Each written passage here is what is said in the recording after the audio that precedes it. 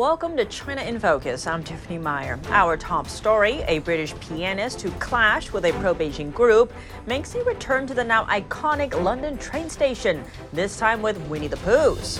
Easy, ping, go, go, go. We're really going to get in trouble.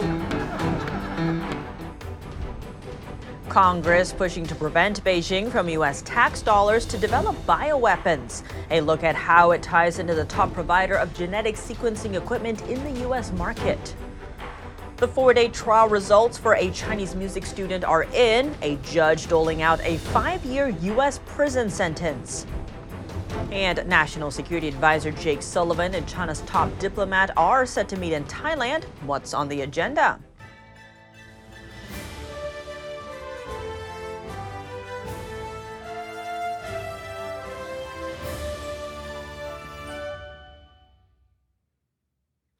A famous British pianist is back to public performances. This after a heated exchange last week when a Chinese TV crew demanded that he stop filming. But the question remains, who were the people he clashed with? NTD's Sam Wong has the story. The joyful sound of Boogie Woogie Blues now returning to a public underground station in London. British pianist Brendan Kavanagh sounded off a tune, accompanied by his dancing daughter and his new friend, Winnie the Pooh.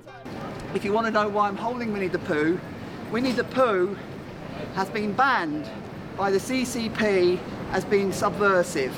Now this shows the power of the arts to undermine authoritarianism. Kavanagh is a famous YouTuber known for his live performances on public pianos. He was approached by a Chinese TV crew last week in the middle of a live stream. With Chinese flags in hand, they demanded he stop filming, despite video recording being legal in UK public spaces. Yeah, did you film us, all of us, in your cameras? I don't know. Are we allowed? No. We're not allowed. Yeah, so We're not allowed? You're not allowed because we're for Chinese TV. Oh, okay. This is non-disclosable. It's not disclosed. The dispute soon escalated as millions of people were watching online. But in a separate video, it appears that some members of the crew had an amicable exchange with Kavanagh just prior to the incident, and they seem to have no problem with being filmed. So who are these people? What's your name? My name is Adelina. According to netizens, the woman's name is Adelina Zhang. She's a naturalized British citizen. Over the years, Zhang has reportedly hosted a number of events sponsored by Beijing to promote UK friendliness towards China. An online picture shows she has previously worked with Newton Lang, the man who shouted at Kavanagh for touching the Chinese flag in her hand. Why you're touching her? Stop touching her! Don't touch her! Please. According to Lang's LinkedIn account, he currently works as a consultant at the Financial Times newspaper. He's also believed to be a Chinese language teacher closely affiliated with the Confucius Institute. Beijing has long been accused of using the state-backed cultural program to exert soft power overseas. After Kavanagh referred to the Chinese flag as a communist flag, Lang immediately accused him of racism. That's when a police officer stepped in, and Kavanagh was told to not use the footage. He was, first of all, accused of racism. They knew to accuse him of racism because they knew in this society that suddenly keys into progressive authoritarianism, and then the police came in and took that very seriously because that's the highest value. It's interesting that the Chinese, even the CCP, people know that they can weaponize. In response to the incident, UK law enforcement issued a statement saying those who film in public places do not need permission and that the police have no power to step in. Speaking to NTD, Kavanagh said that the piano at the station has become a symbol of free expression. This video that we did that's gone viral all around the world has been a mini parable about artistic freedom. The people who were involved in the video, we all know who they are. They are living Western lifestyles, but having a communist authoritarian ideology, a complete paradox. Sam Wong, NTD News. A new push to block Beijing from using U.S. tax dollars to develop bioweapons that could target Americans. Lawmakers in both chambers introducing bills targeting China's largest genomics company, BGI. If they go through, medical providers funded by federal money won't be able to use BGI products. Right now, BGI is the leading provider of genetic sequencing equipment on the U.S. market. It said the bill could drive it out of the U.S. market. Mike Gallagher is the chairman of the House Select China Committee. He's also a main sponsor of the House bill. He said BGI collects genetic data on Americans and uses it for research within the Chinese military. Gallagher added Beijing could use that data to develop bioweapons to target the American people. The Pentagon blacklisted BGI 3 years ago, calling it a Chinese military company. A Reuters report found that BGI co-developed prenatal tests with the Chinese military. The company later used those tests to collect genetic data from millions of women around the globe. Zooming out, a report from the Director of National Intelligence says Beijing has been collecting Americans' DNA information. DNA is extremely valuable information. That's because it provides intimate details about its owner, like whether they're inclined toward addiction or at risk of getting cancer. The report said having such data on hand could allow Beijing to target Americans for manipulation. For example, data associated with an embarrassing addiction or mental illness could be leveraged for blackmail. Some are more likely to have their information targeted than others, like diplomats, politicians, or military leadership. There are a number of ways Chinese companies can get a hold of Americans' genetic data. Business partnerships are one of them. BGI bought an American genomic sequencing firm in 2013, and in 2015, Chinese hackers stole health data on over 70 million Americans from health insurer Anthem. Chinese firms can collect genetic data by working with U.S. hospitals and universities. Those facilities are regularly on the lookout for low-cost genomic sequencing services. The DNI report said at least 15 Chinese firms have been able to access genetic data through providing those services. The latest on a Chinese student convicted on American soil. He's accused of threatening a U.S. permanent resident after she expressed her political views and showed support for democracy in China. The 25-year-old is a Berkeley School of Music student. When his fellow student posted flyers to support pro-democracy moves in China, Wu turned to the digital realm to threaten her, saying he'd report her activities to Chinese law enforcement and would cut off her hands if she doesn't take down the flyers. The posters read, "We want freedom, we want democracy, and we stand with the Chinese people." Acting United States Attorney Joshua Levy commented on Wu's case that, quote, "Wu now stands as a convicted felon for his illegal efforts to suppress speech. This type of conduct will never be tolerated." Wu's charges could land him 5 years in prison, 3 more years under supervised release, and as much as a $250,000 fine. When asked about his plan going forward and how he feels about the situation, the Chinese student pointed his middle finger at the camera. Beijing has asked Iran to curb Houthis from harming Chinese profits in the Red Sea. At the same time, White House National Security Advisor Jake Sullivan is meeting with Chinese Foreign Minister Wang Yi in Thailand in hopes that China can do more to de-escalate the regional conflict.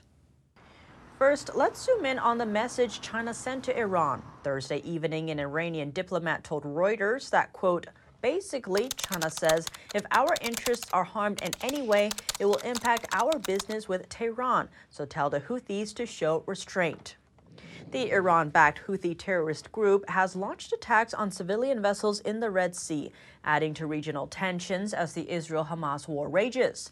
Those attacks pose a threat to China's commercial interests in Egypt along the Suez Canal. Shifting over to Thailand, high-profile American and Chinese officials are meeting Friday and Saturday.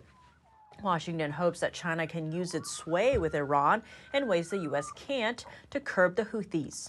According to a Financial Times article, Washington has been repeatedly raising the issue with Chinese senior officials since the conflict broke out last year. The report adds that U.S. officials have said they've gotten little help from Beijing. Beijing responding to military accusations from Israel. The Israel Defense Forces said Beijing sent Hamas militants massive numbers of China-made weapons to Gaza. Here's the reply from Beijing. For the first time, Beijing is actively denying that it sends weapons to terrorist group Hamas.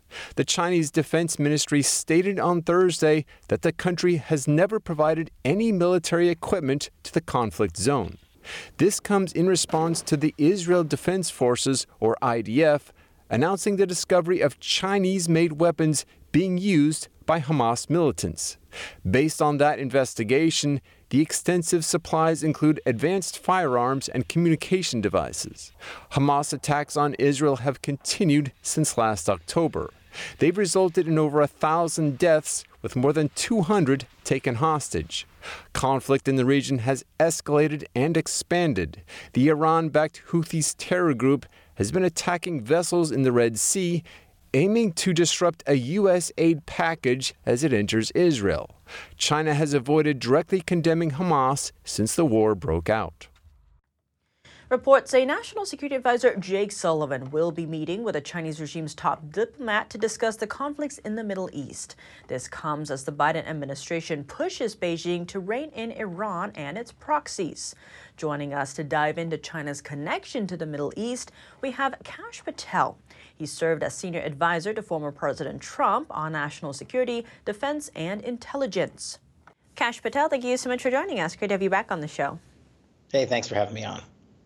Now, amid all the tensions we're seeing in the Middle East, China is saying it's working to de-escalate the situation, at least in the Red Sea. Now, White House National Security Council spokesperson John Kirby is saying the U.S. welcomes China's help. That's despite the tensions we're seeing between the U.S. and China. What do you make of this?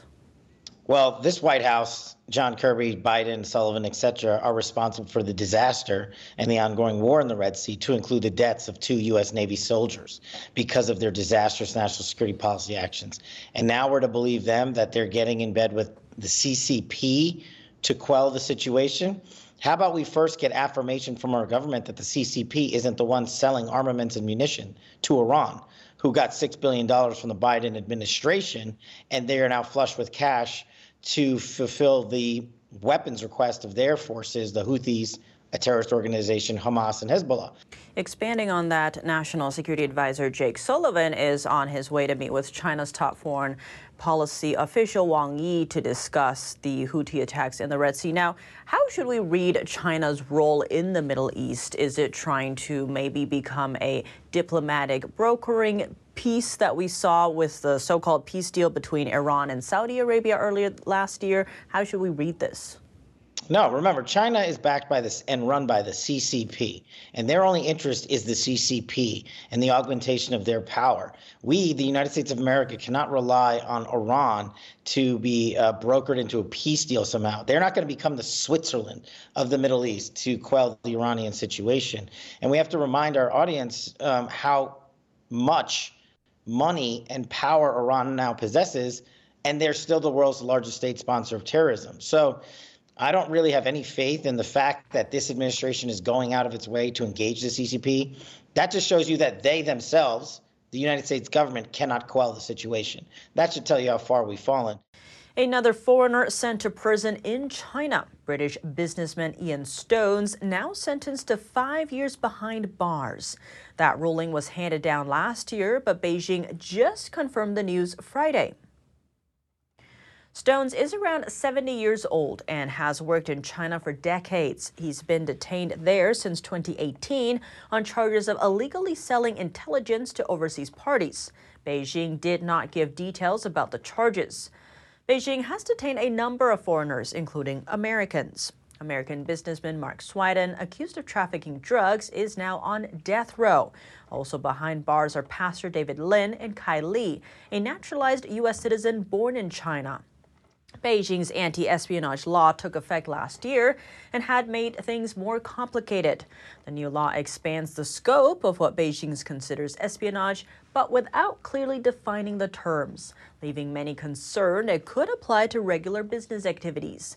Normal actions, such as collecting intelligence on local markets and business competitors, may no longer be safe. The law also hands Chinese authorities greater power. They can block suspects from leaving China, as well as search suspects' bags, electronic devices, and property. The U.S. State Department has asked citizens to reconsider travel to China due to the risk of arbitrary detention. Coming up, more Chinese nationals breaking laws overseas. Toronto police arrested a man for allegedly attacking a display set up by a faith group. He could very close to me, like want to hit me. Vietnam and the Philippines are inking a deal to defend their waters as they face China's rising threat in the South China Sea.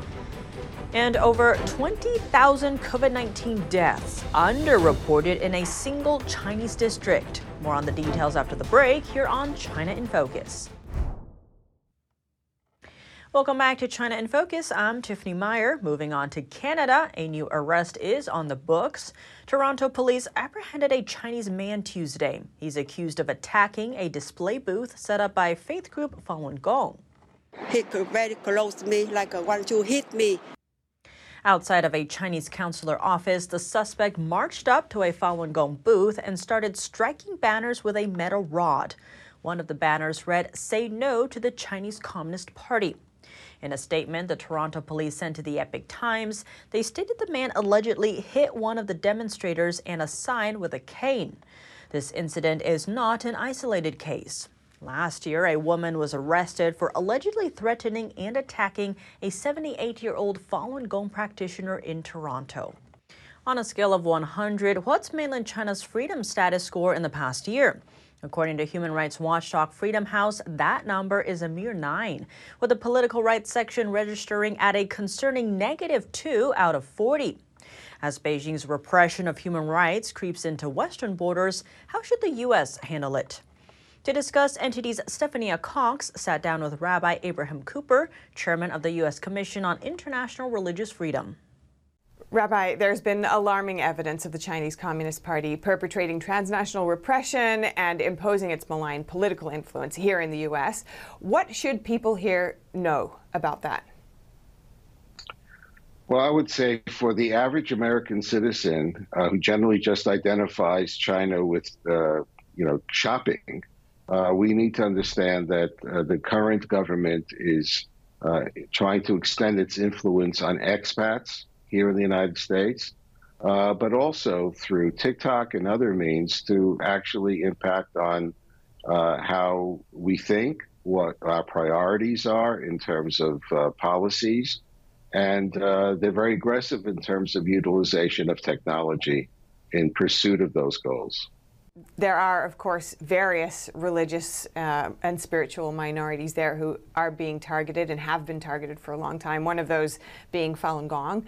What's your assessment of the CCP's treatment of that group? Well, unfortunately, we got an early peek at where the Chinese government was going more generally with religious and other minorities.